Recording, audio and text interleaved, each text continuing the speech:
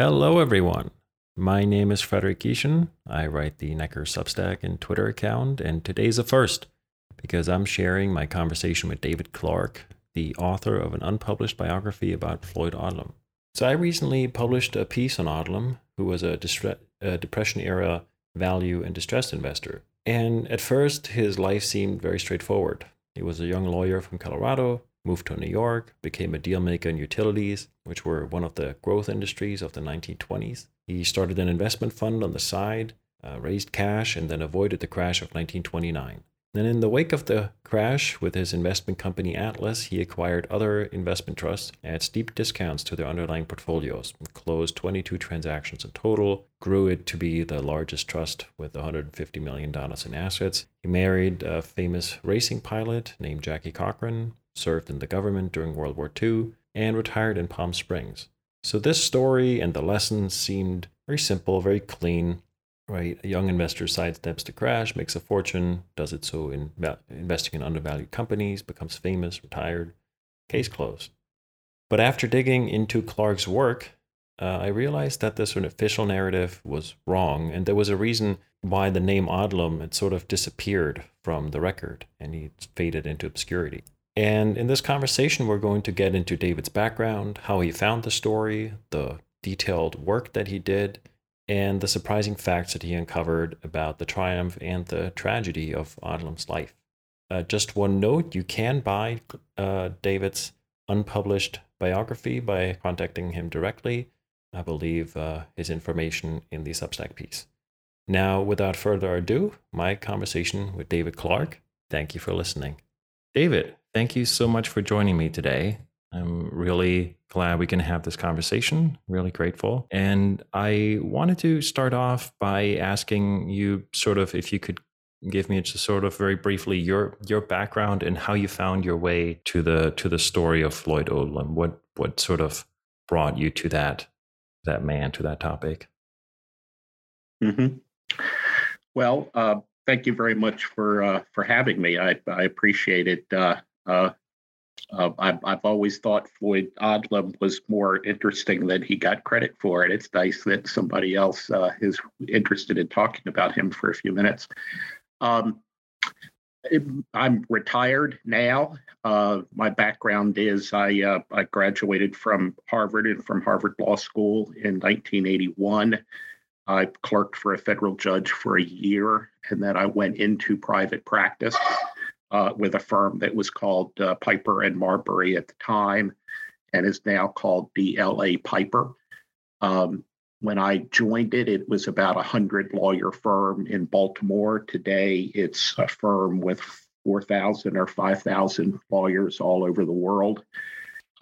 Which is not atypical of what has happened to law firms if they wanted to survive and thrive in those decades. But I stayed there that whole time and practiced corporate and securities litigation. And as I say, I retired at the end of 2019. How I came to Floyd Odlum, I guess there was a part of me, and this is maybe true of a lot of practicing attorneys who thought maybe I would have been happier if I had had some sort of scholarly or academic career. I taught as an adjunct professor at the University of Maryland Law School for 4 years, corporate law, and really enjoyed that. So I always wanted to have kind of a scholarly project as a hobby, I guess. And so there was a period during which I was looking for someone who I thought was interesting to me, interesting enough to other people that he or she was deserving of a biography, and yet there had been no biography written. I was kind of looking for a little niche, if you will. And there were a couple of candidates I considered at one time or another, but eventually I focused on Floyd Odlum. If I recall correctly, I originally became aware of him. I was reading some biographical material about Howard Hughes, and there was a mention of the fact that Howard Hughes had acquired the RKO movie studio from Floyd Odlum And there was mention that the people in the movie industry at the time thought that maybe Odlum had sold it to Hughes for a sweetheart price because he was hoping that Hughes's TWA would buy airplanes from Convair, which was the airplane manufacturer that Odlum controlled at the time. And I remember sort of thinking, who is this person I've never heard of who would be so prominent in those different, completely different fields that he would have, that kind of contact with Howard Hughes at a couple different points. And so I started to look into Odlum. And what I discovered is that there has been a great deal of writing about his second wife, Jackie Cochran, who was a famous flyer.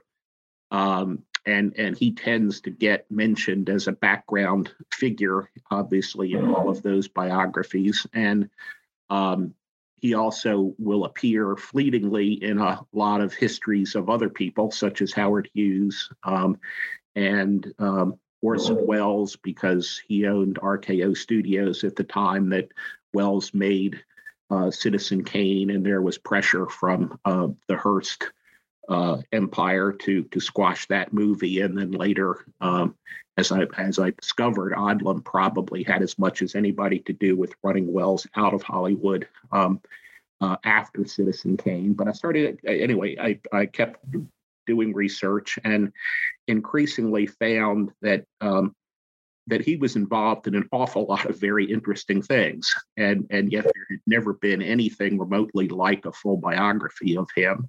And so in 2006, I became sort of decided he was the one I was going to focus on. Got it. And when I first, and I'm just realizing, I think I've been mispronouncing his name the entire time. So if Odlum is correct, but when I first sort of read about the story, it seemed to me sort of very simple and straightforward, right? This young lawyer gets involved in utilities. It's this growth industry. He starts to sort of invest and speculate with friends on his own. The crash happens. He was sort of prescient and raised cash, and then he starts on this journey of first rolling up these other investment companies, and then doing a lot of other deals. And then he retires sort of to Palm Springs on this beautiful ranch, and his wife is this famous racing pilot, and it all seems sort of very neatly packaged. And yet he was sort of completely forgotten. And I just couldn't really understand that until I sort of read more of what you'd put together. And I'm just curious, sort of, if you could kind of outline, you've done a lot of research. I'd love to just briefly hear where you found, in terms of what your research process was, where you went, and what you sort of uncovered that, surprised you, or that was very different from how the story had been told in, newspapers or profiles or obituaries. Sure, there are a number of questions embedded in there, but I'll try to address them. First, you are absolutely right about the sort of strange way in which he disappeared from the public view. I mean, in the 30s, the 40s, and the 50s, he was regularly referred to in the newspapers and in Time magazine, sort of the way that Warren Buffett has been in our own time. He was sort of viewed as this genius stock picker. People would sort of ask questions like, okay, his company Atlas is sitting on a big pile of cash. Where is he going to invest next? Sort of like that was the sort of regard in which he was held. When he passed away in 1976, there was a little mention of it on the front page of the New York Times. And then since then, he has really just sort of disappeared, as you say. And very few people have heard of him today. I guess that's happened to a number of figures. One of the people he was close to was Dwight Morrow, who nobody's heard of today, but who in the 20s was considered a likely presidential candidate and was so well known that when he passed away, they interrupted the radio broadcast of the World Series to tell people, and yet nobody's heard of Point Morrow today. But in any event, as far as the research process went, that there have been probably 3 places where I have found a lot of original documentation that in a lot of cases I don't think anybody else had ever looked at. First and most importantly, Odlum has something on the order of 150,000 pages of documents at the Eisenhower Library, which is in Abilene, Kansas. And at the time I first became interested in him, those papers, even though the library had owned them for some years, were not open to the public because the library had not had the resources to process them yet. So when I first inquired about going there, I was told they weren't available. I couldn't come look at them. I was lucky enough, and I don't frankly even remember today how where I got this, but in any event, I got a copy of the written instrument by which his widow's estate had gifted the documents to the presidential library. And I saw there was a provision in there where the estate had reserved the right to grant access to anybody it wanted. So I eventually was able to contact the representatives of the estate and to reach an agreement with them where I was given access to the papers. And I will say, I didn't want to write an authorized biography. I wanted to be able to write a biography where I was free to state whatever conclusions I had reached. And in order to get access to the papers, I did have to agree to a very limited substantive right for the estate. Essentially, if there's anything in the book that they deemed to be derogatory to Jackie Cochran, they can sort of demand that I provide proof for it. And there's a standard in there. There has to be reasonable evidence or something, so that they certainly don't have a veto right or an editorial right, but there is a process we could go through. And in a very limited number of instances, the estate has asked me to tweak some passages, but ultimately it has not, to my mind, changed the substance of anything at all. And indeed, one of the things about Jackie Cochran is she invented this childhood for herself that is in her biography and that has been routinely repeated in biographies of her, that she was given away by her family to another incredibly poor, hateful family that treated her terribly. That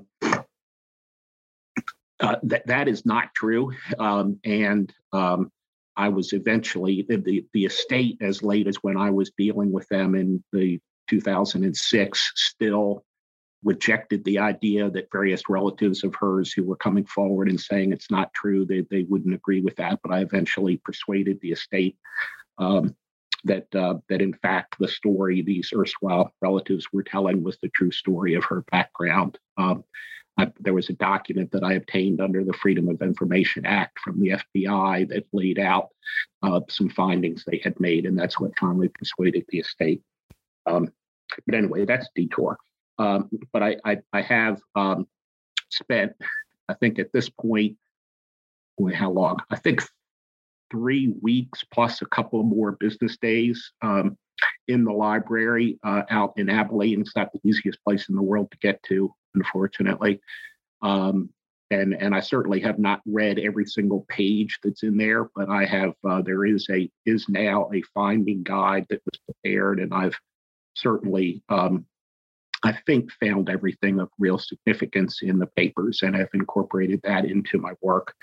So that's one source. The other very, very helpful source, especially because Odlum's papers, I think what happened is that he had his secretary, while he was in the prime of his life, would keep 10 years worth of correspondence. But as they rolled forward, they would cull the older stuff. And it was only kind of later in his life that process fell through. And so on a lot of subjects, the only stuff that's in Abilene is from the last 10 or 20 years of his life. There's not a full run of correspondence from the time you'd really love to see it in the 30s and 40s. But in that period, in the 30s, he employed a PR man named Alexander Gumberg, who's very interesting in his own right. There are certain conspiracy theories who think he was a double agent working for both Wall Street and the Soviets. But in any event, he was Odlum's PR man in the 30s, and his papers are at the Wisconsin Historical Society in Madison, Wisconsin. And I've also spent a fair amount of time going through those. Unfortunately, there's a lot of material in there relating to the work that he did for Odlum in the 30s. And then the last of the three places, which is a good deal more accessible than the first two, is the Library of Congress, which has the papers for a number of people that Odlum dealt with, particularly during the course of his government service in World War II. So those are the physical sources that I've looked at, and then as I'm sure you know, increasingly today on the internet is just unbelievable, the stuff that is becoming available if you're willing to keep searching and searching and searching and searching. And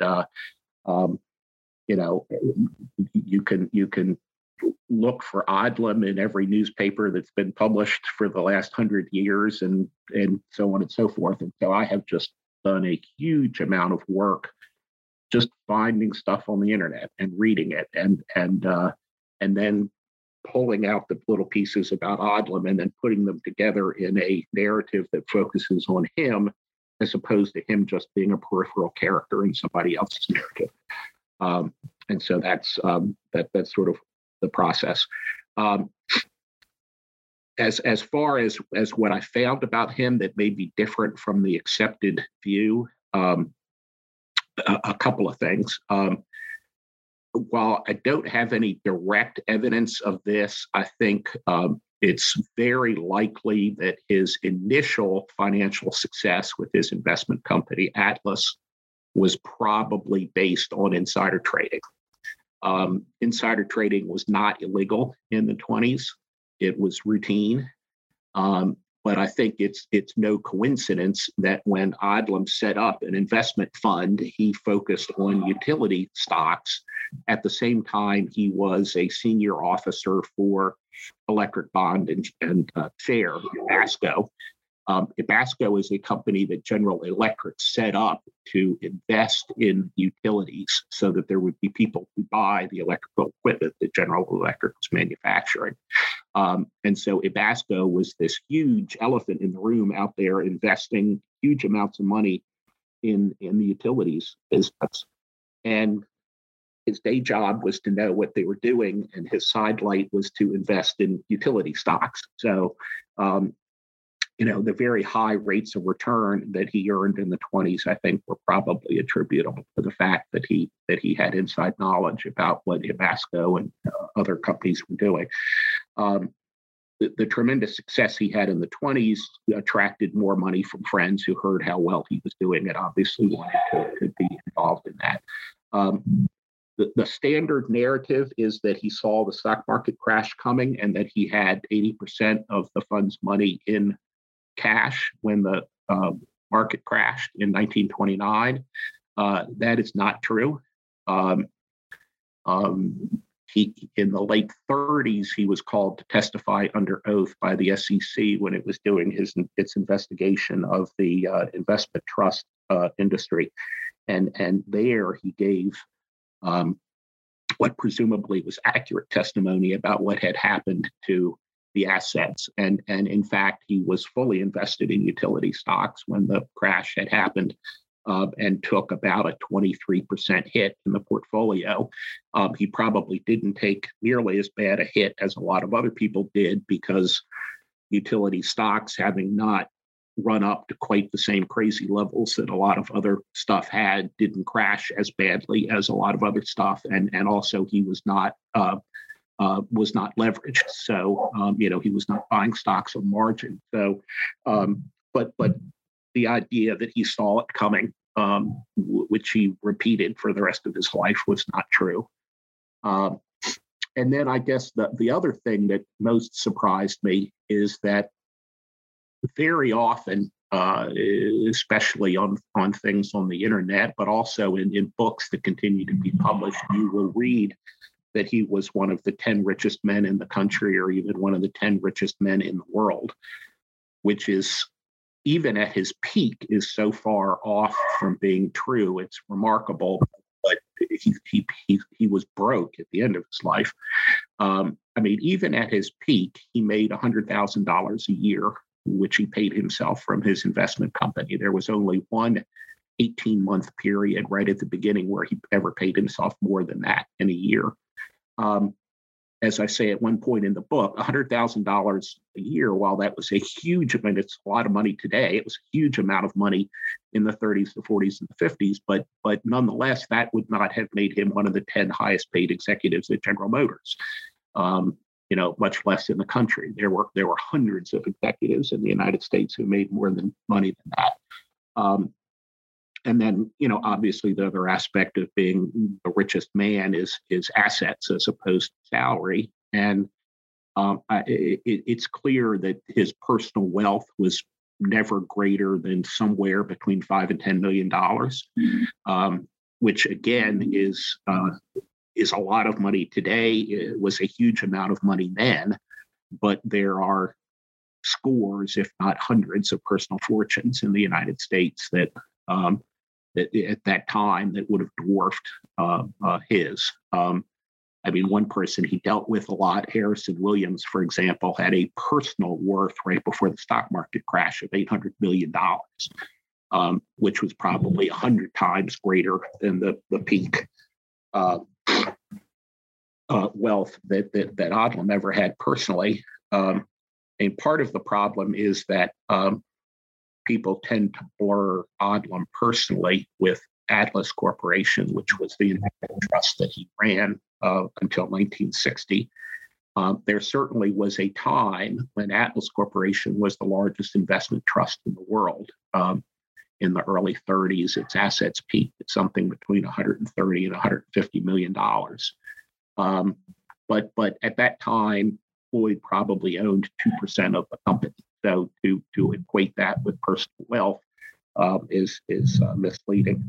And Atlas shrank steadily from there because, frankly, that was more capital than Odlum knew what to do with, and he was not willing to just try to beat the market if he didn't have some particular special situation, he called them, where he thought he could make superior returns. He just didn't want to be a money manager.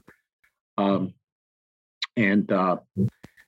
then the other thing people don't realize is that regardless of what his peak wealth may have been, he really was broke by the 1960s. His wife, Jackie Cochran, consistently spent on the order of $500,000 a year when he was making $100,000 a year. I mean, she spent him into poverty. And the most remarkable document I found in Abilene is he accounted for her as an investment. He kept a ledger where he literally kept what her cost basis was and adjusted it over time. He even at one point wrote down part of the asset because he no longer thought that any of her businesses were ever going to produce any return. But as I say, it's very clear from those documents that she spent some multiple every year of what he was making.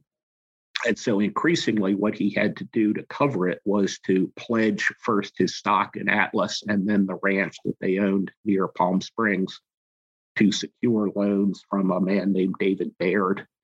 And for a long time, the assets probably exceeded the debt. But by the time you get to the 60s, it's pretty clear that the Atlas stock is worthless. And the ranch may or may not be worth enough to cover the debt. And the final act was that Floyd's son, Bruce, was allowed to develop the ranch for residences in the early 70s and did it, unfortunately, right when the oil crisis was hitting and there were 20% interest rates on mortgage loans, and I don't think they sold a single house, and the development went bust. And Bruce killed himself, put a gun to his head and killed himself. And Floyd and Jackie had to move out of their house to a much, much smaller house. And they had very little in the way of assets left by the time they both passed away.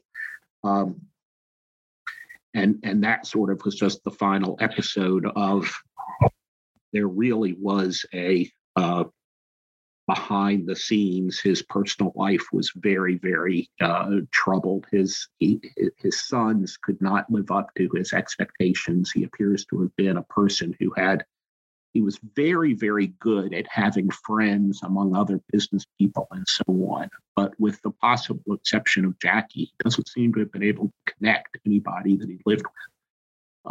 And his sons couldn't live up to his expectations. Both of them killed themselves. His first son literally drank himself to death in the 50s, I guess it was. And then Bruce, as I say, committed suicide with a pistol in the 70s. His grandchildren just tell horror stories about sort of the dysfunction of the family. And in any event, so there's a lot there that's not in the usual standard history. Now, when I look at the story, it's almost the things that were hard for me to understand. Right? How did he end up broke? How did he sort of disappear from public view? All of those things only make sense now that you filled in the detail. And it's sort of strange to see that today there's obviously great fortunes are being made managing capital, and he never did that, right? He just basically paid himself a salary and owned some stock and warrants. But sort of before we know how the story ends, but I'd love to take a little bit of a step back and sort of go to maybe the sort of the glory days and the period where he really found his sweet spot. Right, sort of right after the crash, he didn't foresee it, but he did manage to have capital. He managed to raise capital before the crash, and then sort of saw kind of all of this devastation of these deeply marked down assets around him. Can you maybe explain what he did, how he sort of structured these deals? Maybe there's a good example in terms of rolling up this industry and turning Atlas into the largest of these investment companies. What was sort of the genius that where he could shine? Sure. And in order to understand what he did after the crash, you have to go back before the crash a little bit. In the 20s, any number of investment trusts were formed, typically by a sponsor like Goldman Sachs or somebody else. And they would raise money from public investors on the promise that they were going to pick stocks and do so well that you were better off getting into this trust than you were trying to pick stocks yourself. It was something like the blind pools that occasionally you see people do public offerings for today.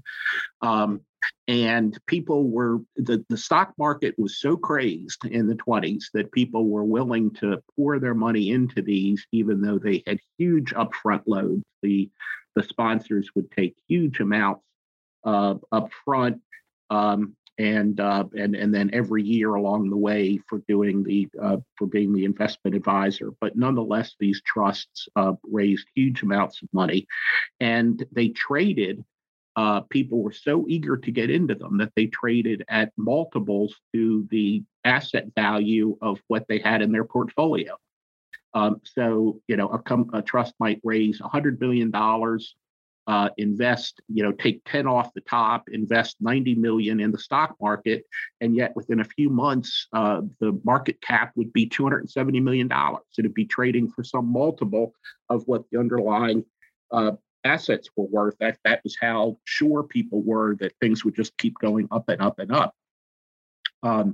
And probably the most notorious of these, ultimately after the market crashed, were creatures created by Goldman Sachs. Goldman Sachs created an investment trust called Goldman Sachs Trading Corporation, and then it in turn created Shenandoah and Blue Ridge, two subsidiaries of Goldman Sachs Trading Company that also raised a huge amount of money.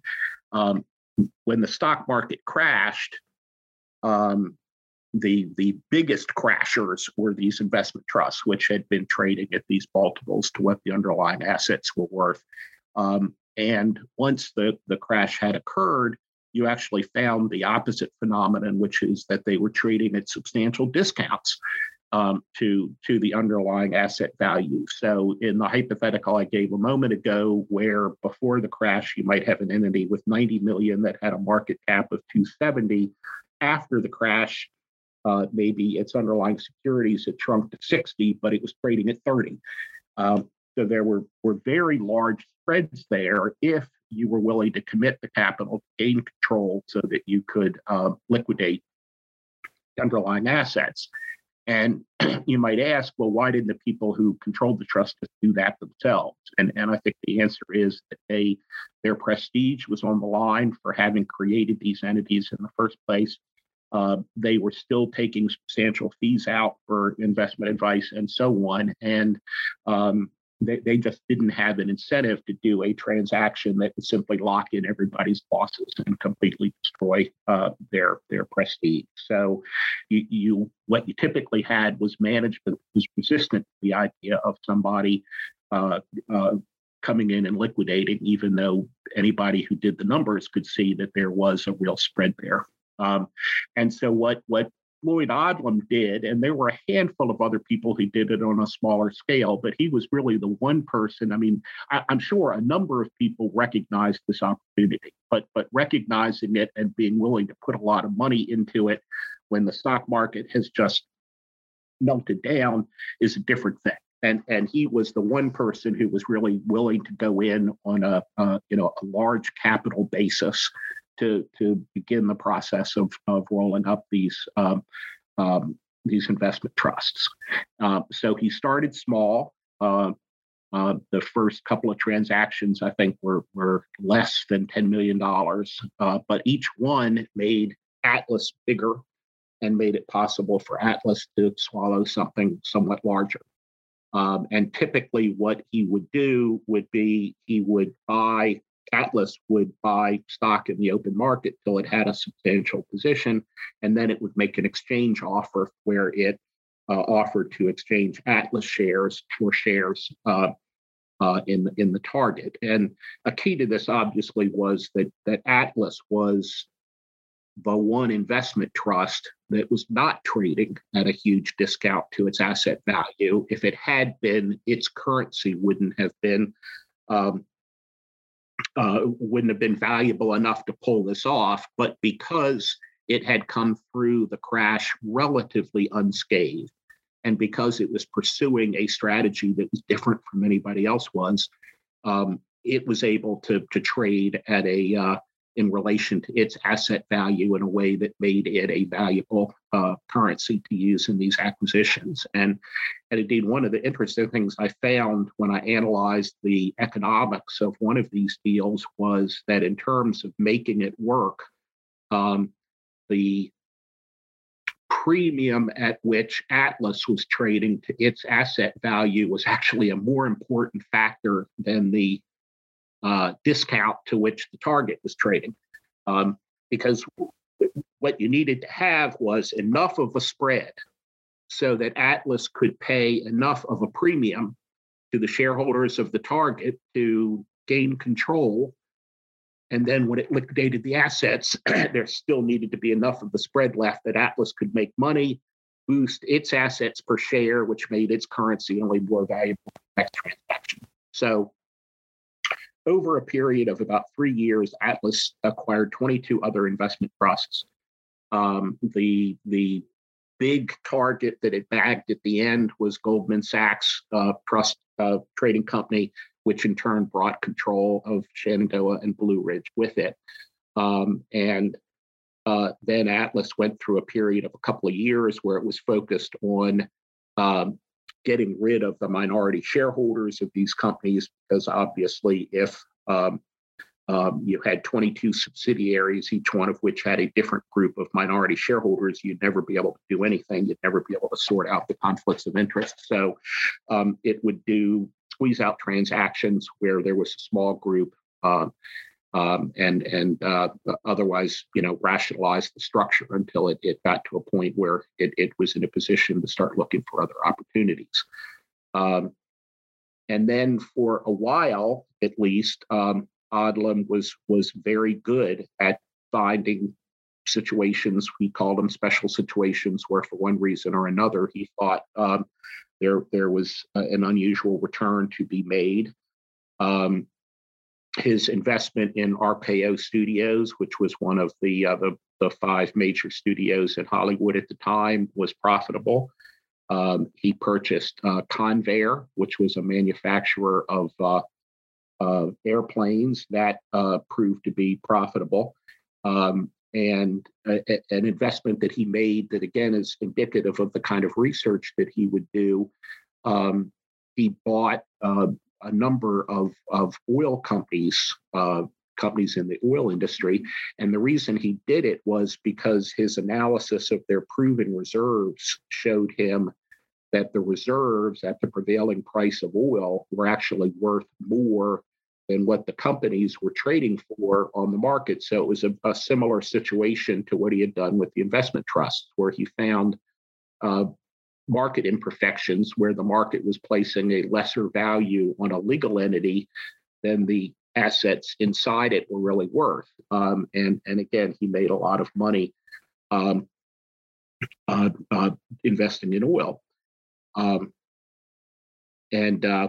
I can go on to when the worm turned if you want, but I'd love to talk about that. Right. So I'll give you my understanding and then I'll let you correct it. But sort of, I see it as there was the period of ample opportunity, right? The 22 trusts that you mentioned, and sort of this big spread. And I love that you outlined sort of the difference in currency and valuation that was required, because obviously you have to pay a premium, and then there's transaction costs or cost of liquidation. But still, that was a sort of a very unique period. And then it seems to me, right, the Great Depression is still ongoing. There are other kind of similar special situations, not as technical, right, but sort of distressed assets like RKO or the oil companies, or I think you mentioned some of the others in the book. And then we get sort of to that point where the window, my understanding is sort of the window for all of these distressed opportunities maybe closes.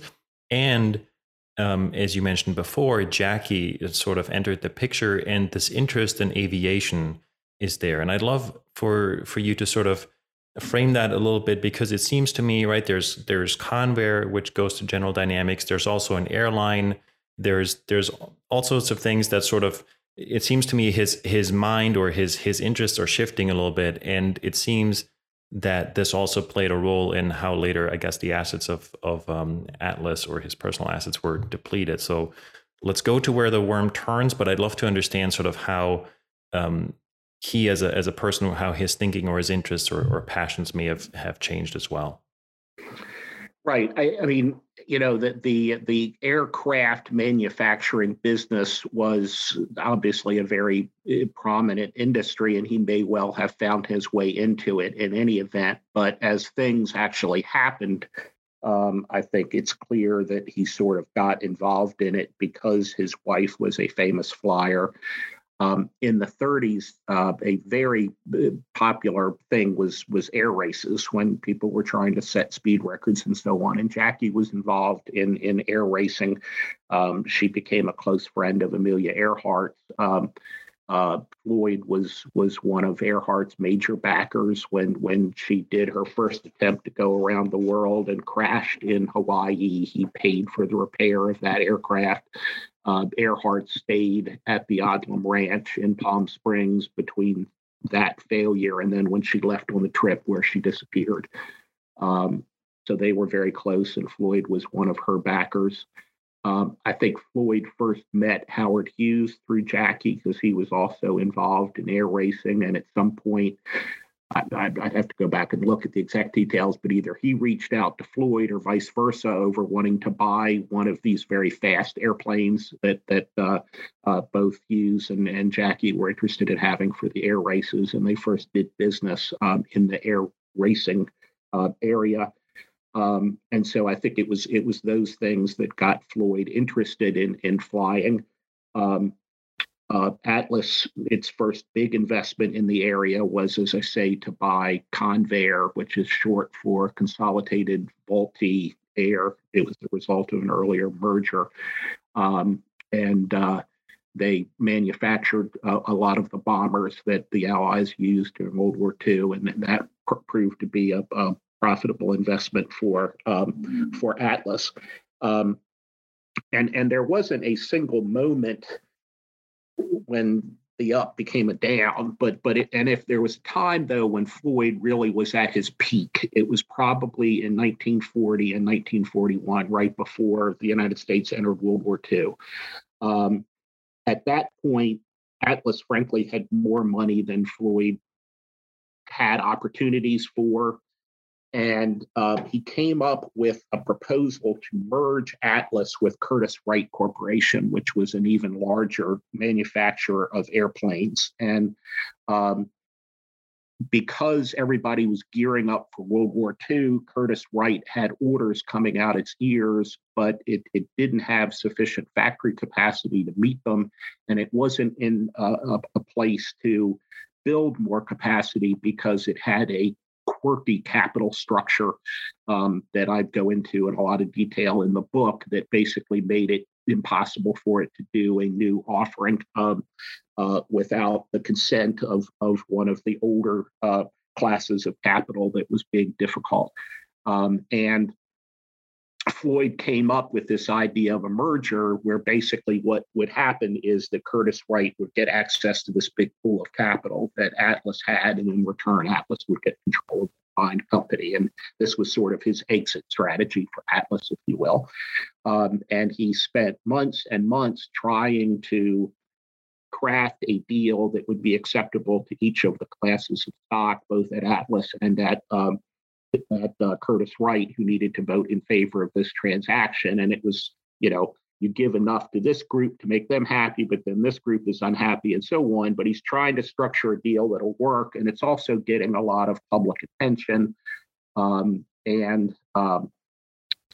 Floyd was one of the few industrialists who had cozied up to FDR and to the New Deal. He had seen, what the new wave was, and rather than fight it the way almost everybody else on Wall Street did, he had accommodated himself to it. He had contributed money to FDR.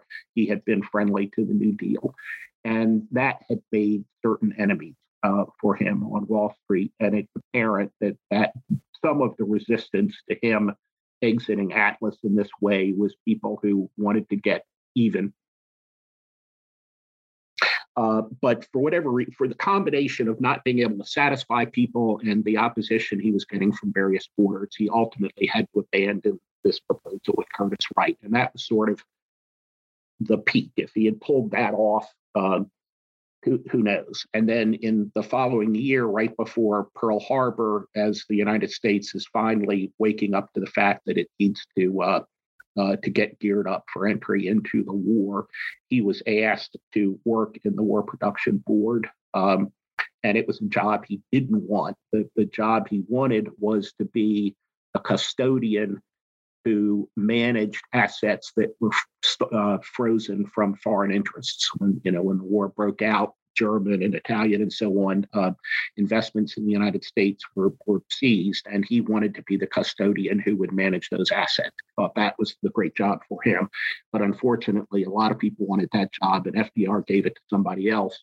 And the job he got was a job that everybody, I think, realized was a loser, which is he was going to be the person within the War Production Board who was going to try to make sure that a large percentage of the spending for war production went to little companies instead of big companies, which was something that liberal Democrats were pushing very hard for, part of FDR's coalition at least. And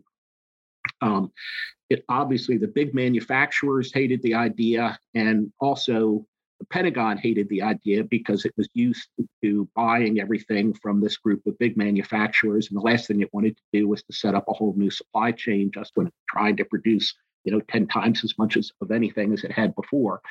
So it would have been a difficult job for anybody to do successfully in any event. And whether somebody else could have done a better job, who knows? But Floyd, by all accounts, failed at the job. It overwhelmed him. He didn't know what to do.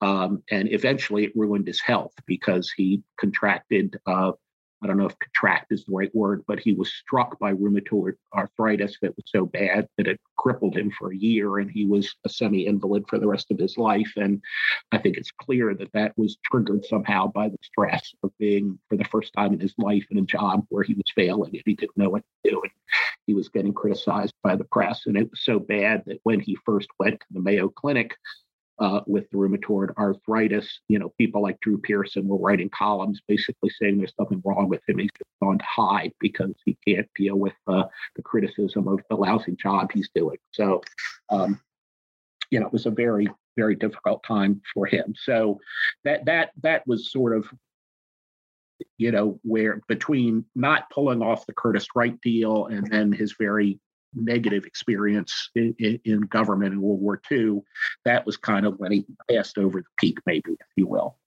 And some of the investments that he made after that still did very, very well. I mean, at that time, he had Convair and he did the oil and RKO. And so the success continued for a while. But starting when he came back to work after his recovery in like 1943 or 1944, he started to make some real bad decisions. There were two motorcycle manufacturers in the United States that had survived the Depression. One of them was Harley Davidson, which went on to become an icon. The other one was Indian. It's motorcycles, actually spelled it without an R in there for some reason, but which I think only kind of motorcycle aficionados have heard of today. And unfortunately for Atlas, it was Indian motorcycles in which Odlum invested. And the investment went poorly. And he did something that I don't think he ever would have done in the past, which is he kept doubling down. Instead of cutting his losses and getting out, he just kept throwing good money after bad. Which is very inconsistent with sort of the disciplined approach that he had taken earlier in his life. And ultimately, I think Atlas lost more than $10 million on that motorcycle investment, even though it never got any attention in the press. I had no awareness of it till I can't remember how I first found out about it, but they managed to keep it out of the public awareness of what Atlas was doing. But if you look at how much they invested over a long, long period, they lost more than $10 million. And this is for a trust that at this point had less than 100. So this was a significant loss. And then the other thing that he did, and you had asked about airplanes, and again, I think this was prompted by Jackie. He invested in Northeast Airlines, which was a small regional carrier. It had been created by the railroads in New England.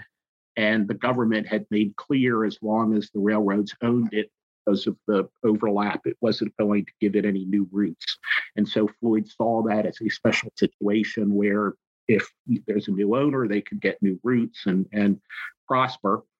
But it was also, I think, motivated in lot so that Jackie could go on the board of an airline the same way that Lindbergh did. And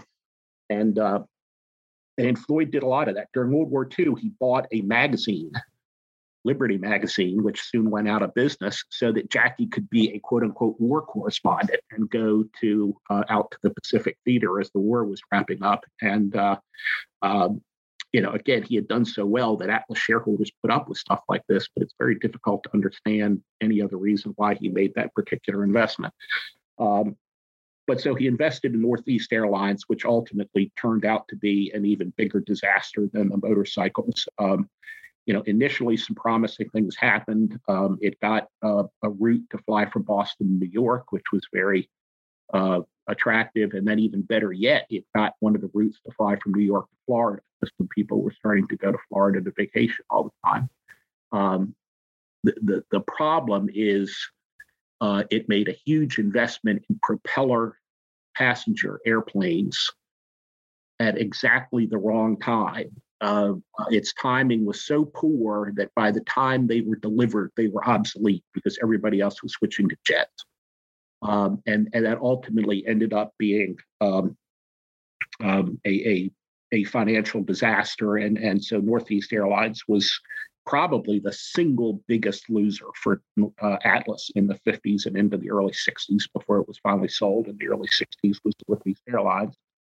And then the final coup de grace, if you will, though it may actually not have cost quite as much money as Northeast Airlines did, was uranium. Floyd decided in the early 50s or late 40s, early 50s, he said, uranium is the oil of tomorrow, and tomorrow is not far away. This runs, I mean, his philosophy, which he had stated over and over and over again when he was successful, is buy what everybody else is selling and sell what everybody else is buying.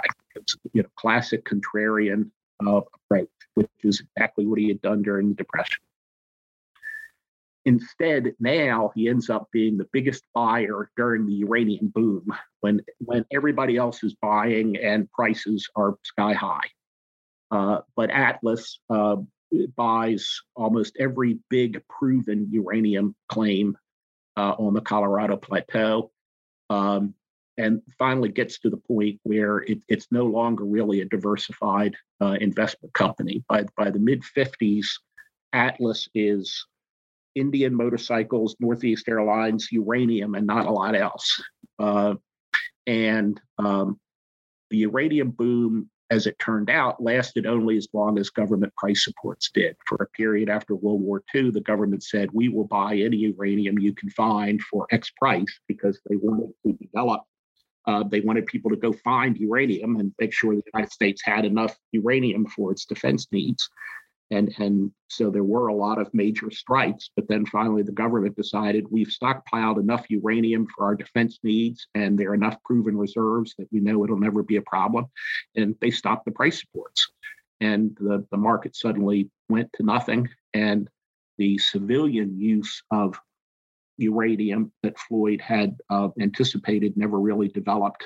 And so the uranium investment ended up being, it's remarkable. People actually thought for a little while after World War II that there would be nuclear-powered airplanes. I saw that. He opined on that on television. I thought that was wild. Yeah, and it was because they didn't understand yet the radioactivity problem, and it was only as they began to understand that better that they realized the amount of lead shielding that would need to put between the engine and the crew was so heavy that the plane could never take off. So so there are a few things like submarines, which have buoyancy and so on, where it turned out to be practicable, but a lot of anticipated uses of uranium never came to pass. And the combination of these things killed Atlas.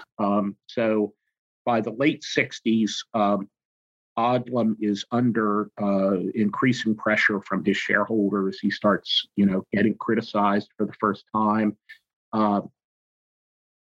By a real quirk of fate, Howard Hughes had probably become the largest shareholder of Atlas.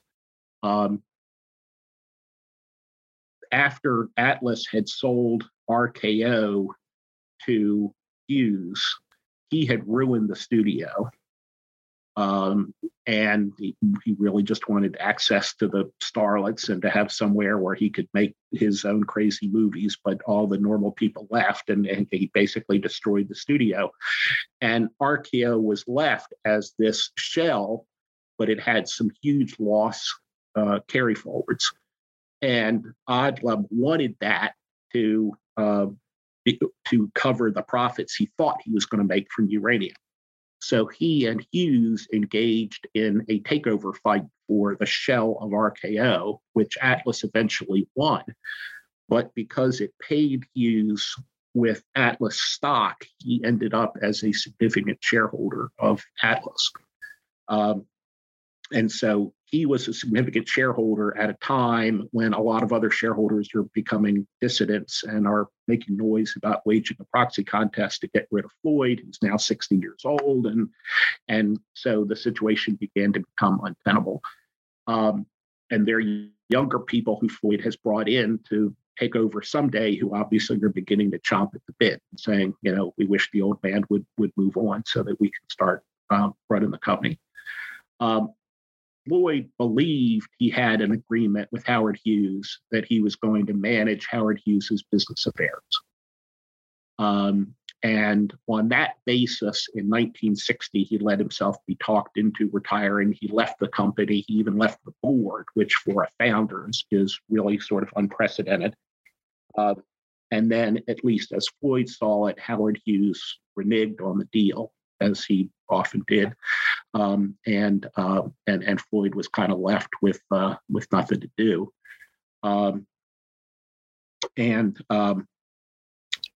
There was a rumor, at least, that Floyd eventually settled with Hughes for an amount of money that was not enough to reverse Floyd's financial downturn, and there were rumors that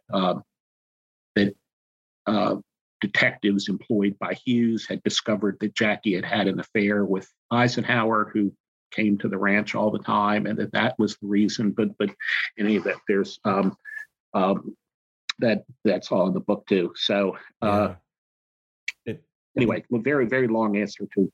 No, that's as is the book, and I think it's owed in some cases just because the story it's so complex. There's so many layers, right? Every time you look at a deal, I guess it also speaks to the very detailed work that you've done. But at least for me, every time I had sort of a jumping off point, and I opened the several PDF files that currently are the biography, and I really hope we'll see this as a book. I'd love to read it, and obviously I will link to the introduction that you put online, and I hope we can make this more accessible to more people.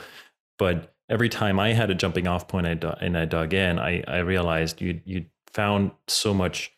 You'd found an entire new story in there. There's so many characters, so many deals, and it's sort of unfortunate, right? It is what it is, but it's kind of tragic in the way this story ends, even though it starts with so much promise and so much financial creativity.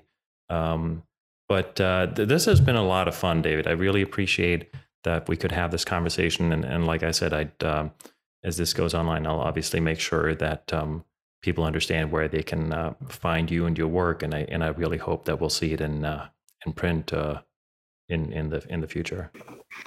I do too. To get there, I've got to finish it. And as you can tell, I have difficulty leaving things out. It's already 750 pages long, and there are still large parts that haven't been written yet. But there's a lot there. I suspect I'm going to have to finish the giant version and then write a condensed 200 or 300 page version to actually get published in the traditional sense. But the material is there now for anybody who wants to acquire the work in progress. So anyway. Yes, we'll do that, and I can relate to the idea of going the extra step, but it's 700 pages and some of it is still unfinished. I look forward to the full version, but I suspect an abridged version might be more digestible for some. But this, again, I really appreciate you sharing your everything you've learned about Odlum and your work, and I hope we can bring it out to a broader audience. Thank you. Well, thank you very, very much for having me. I appreciate it.